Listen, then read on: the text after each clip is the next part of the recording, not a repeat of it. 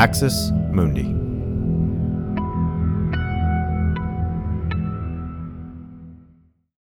This episode is brought to you by Shopify. Do you have a point of sale system you can trust, or is it a real POS? You need Shopify for retail. From accepting payments to managing inventory, Shopify POS has everything you need to sell in person. Go to shopify.com/system, all lowercase, to take your retail business to the next level today. That's shopify.com/system. You're listening to an Irreverent podcast. Visit irreverent.fm for more content from our amazing lineup of creators.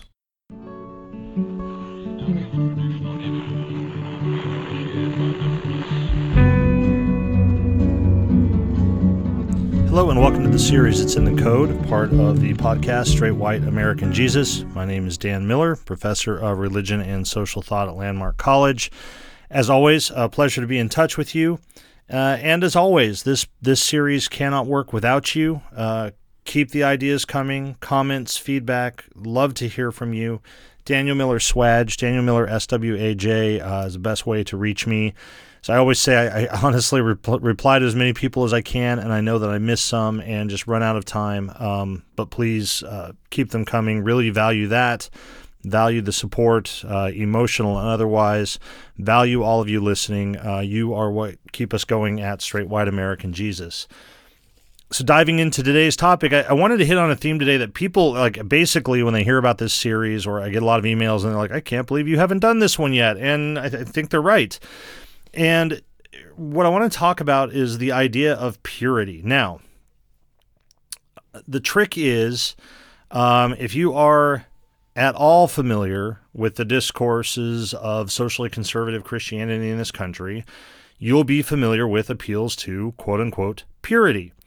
If you're not familiar with those discourses but have people in your life who are shaped by them, you've probably heard appeals to purity, and you've been really mystified by them, right? It's just not a way that people talk outside of a certain kind of religious context. Now, here's the trick, okay? If that word purity, as soon as you hear it, it kind of gets your hackles up, it's probably because of its link to what is known as sexual purity culture, right? Which is basically the idea that observant Christians should remain sexually pure, which means virgins, until marriage in a straight, cis, lifelong monogamous marriage, and so forth, okay? That is definitely one place where the concept and discourse of purity figures prominently. Probably the most prominent place where it figures and comes up. But it's not the only place, and my focus here is not purity culture, right?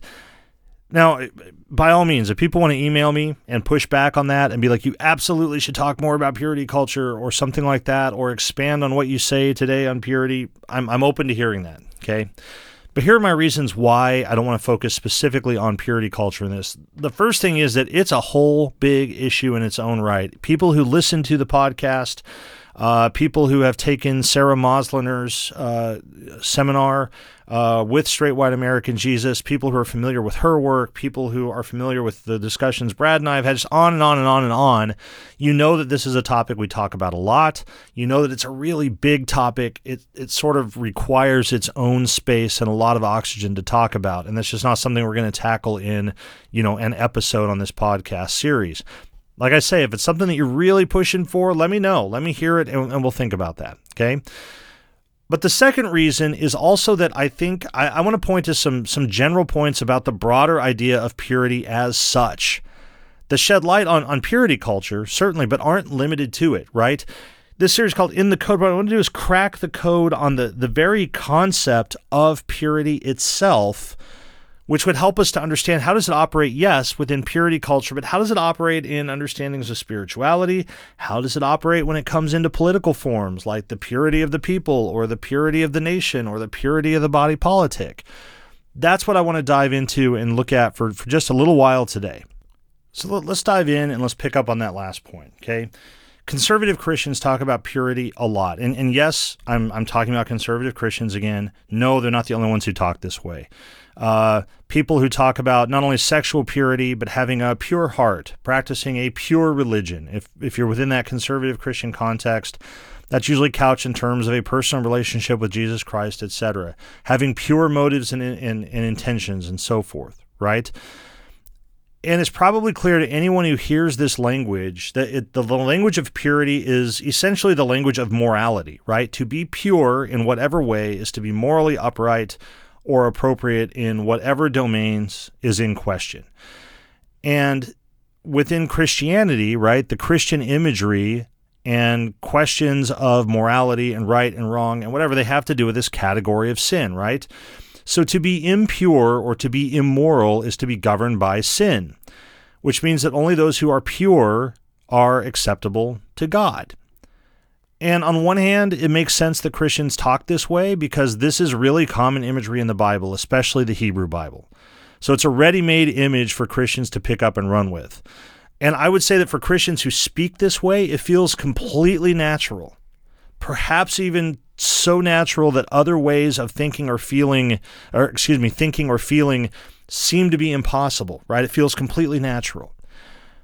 But I want to point out, again, that not all Christians tend to talk this way. Once again, we're in a discourse and a kind of language that is more prominent within theologically conservative Christianity, and I find that significant. And again, I welcome feedback from people. I'm happy to hear somebody who says, you know what, I think you're mistaken about that. I think it's super, super common discourse in, liberal Protestantism or something like that. But I don't think that's the case, right? And I think part of that is for some of the reasons that we'll get into here in a few minutes, why I have reservations, really not just reservations, that's too soft, opposition to using the language of purity. Okay, so given the common biblical use of the language of purity, it makes sense maybe that a lot of Christians talk or have talked this way. But from another perspective, I think it's actually a really weird way for conservative Christians in particular to speak. And the first thing I want to point out here is that the language of purity, it's a metaphor. Okay? Now this is interesting because I've had this conversation with so many people. I've had the conversation with students. I've had the conversation with others, and I'll say the metaphor of purity. People are like, it's not a metaphor. It's true. This is what it, and it's really, really interesting because it is a metaphor. Okay?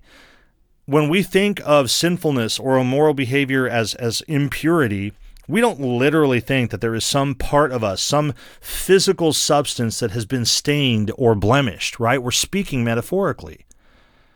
It's not like if we take, a drop, a glass of distilled water, and we put some drops of ink into it or something. We say, the water's no longer pure, right? That's literal purity. The language of purity reflects a metaphor of pollution or contamination, but it's as a metaphor, it's not literally true, right? And I think that that's really, really important. Why do I think that that's really important? Because I think that brings us to sort of decoding it a little bit and understanding the work that it does, right? The first thing, maybe the most obvious to folks, is that certainly for conservative Christians who use this language, there is often such an insistence on literality and being literal, right? They will say, we take the Bible literally, or this is the literal word of God, or literal. I've got my issues, philosophical and otherwise, with the concept of literality. I don't think it's coherent. But that's the claim that they'll make. And so it's interesting that they place this metaphorical understanding of purity so much at the center of their thought and their self-understanding, right? That's one thing that's worth noting. The second one, though, is more significant, and it's this. And I don't want to delve too deep into this, but it's actually a metaphor that doesn't fit with key ideas in conservative Christian theology. Why do I say that? I say that because most theologically conservative Christians essentially have a legal understanding of sin and salvation. What do I mean by that? I mean that for them, when they say we are fallen and we are sinful, they mean we have violated God's commands or laws or will, and we therefore stand guilty of violating a law, God's law in this case. When they say that we are condemned to eternal damnation, that's the sentence that comes from being found guilty, as it were, for violating the law. It's a legal standing. When they say that one is saved through faith in Christ because Christ, quote, paid the penalty that we owe, this is the model of what's called substitutionary atonement. Christ was our substitute, paying the penalty that we incurred. Christ basically serves our sentence for us, right? It's an essentially legal understanding. And this is exactly why they'll argue, for example, that God had to have some sort of penalty, right? His own justice, his own law requires that the law be fulfilled. It's a legal kind of understanding. Now, I have all kinds of problems with that theology, right? But let's set that aside. That's not what this podcast is, right? What I'm getting at here is that with the idea of purity, as basic an issue as it might seem to many conservative Christians, it doesn't seem like a metaphor that fits with the theology of those most likely to appeal to it, right? It's not typically how we talk about people who break the law as being sort of impure and so forth, right? This episode is brought to you by Shopify. Do you have a point of sale system you can trust, or is it a real POS? You need Shopify for retail. From accepting payments to managing inventory, Shopify POS has everything you need to sell in person. Go to shopify.com/system, all lowercase, to take your retail business to the next level today. That's shopify.com/system.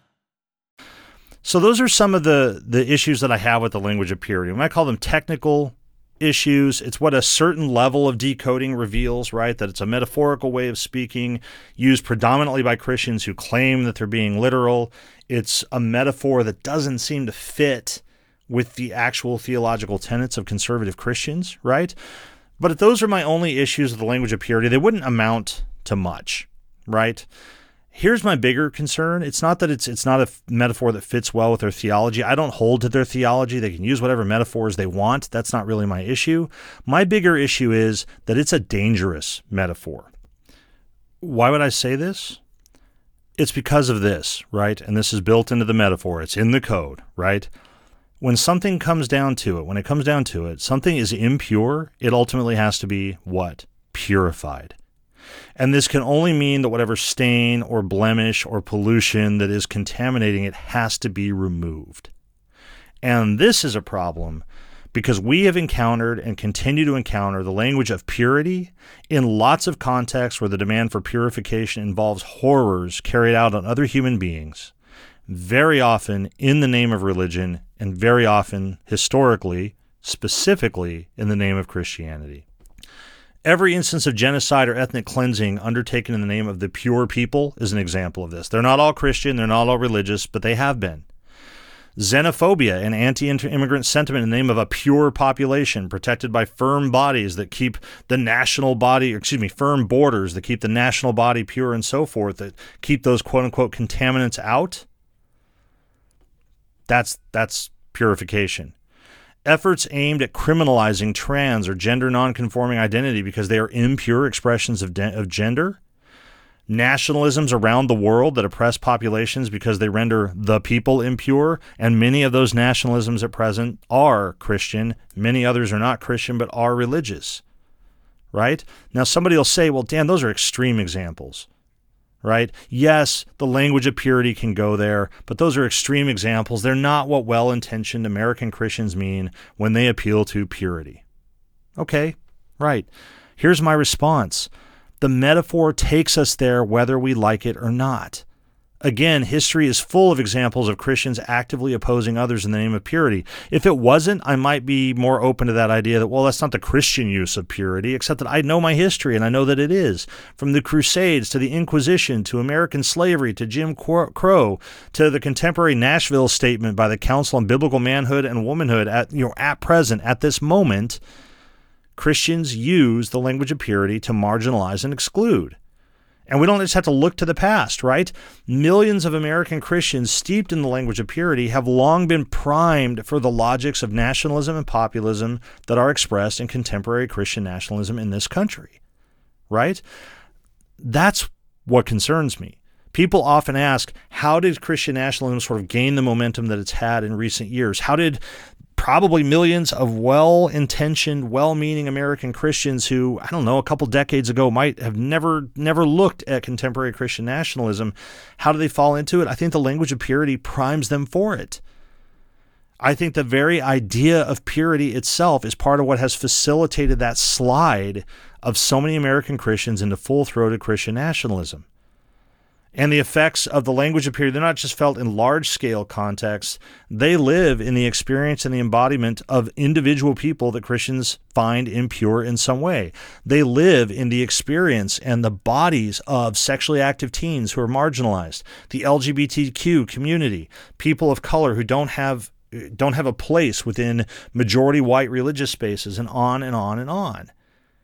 What all of these examples express for me ultimately is the desire to purify. And this can only be brought about, purification can only be brought about by eliminating those individuals and groups who pollute the Christian body or the national body or the the white race or whatever. Whether this removal is literal and final, as in Hitler's final solution, or it's just merely, I got this in quotes, it's only a metaphor, it's merely a metaphor, the inner logic is the same. It's in the code of purity, the demands of purification. And the realization of what that would actually require is written in. It is built into the metaphor itself. And to those who would say, well, that's not what I mean, or that's not what I believe, or that's not what I want, I would say this, then find another metaphor.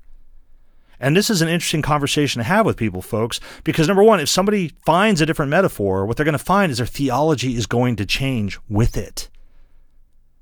And if they won't find another metaphor, if this is a metaphor they are unwilling to give up on, then my response is, don't tell me that these other theological outcomes of that metaphor, don't tell me that those are accidental. Don't tell me that they're not what they mean if you can't articulate your theology without them. If your religious belief requires the category of purity, then the notion of purification is built into it.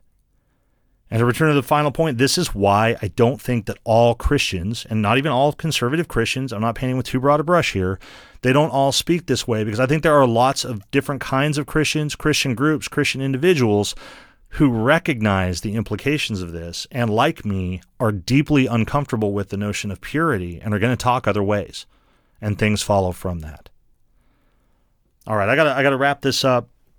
There's more we could say about purity. Let me know. Let me know what you think. Let me know if we need to talk about purity more. Let me know not just sexual purity, but if we need to elaborate on this more. It's a big topic. It's one of the, if we talk about code words, it's one of the biggest ones that there is, and it's pervasive, and it's like a kudzu vine that just kind of goes through everything. And so I'm happy to go there if people want to go there.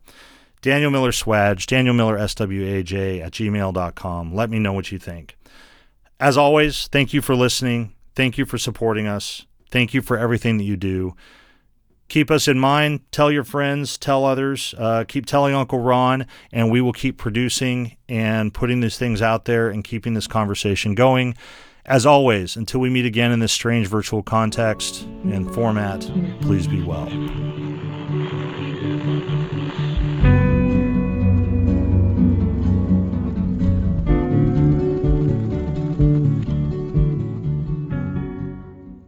This has been an Irreverent Media podcast.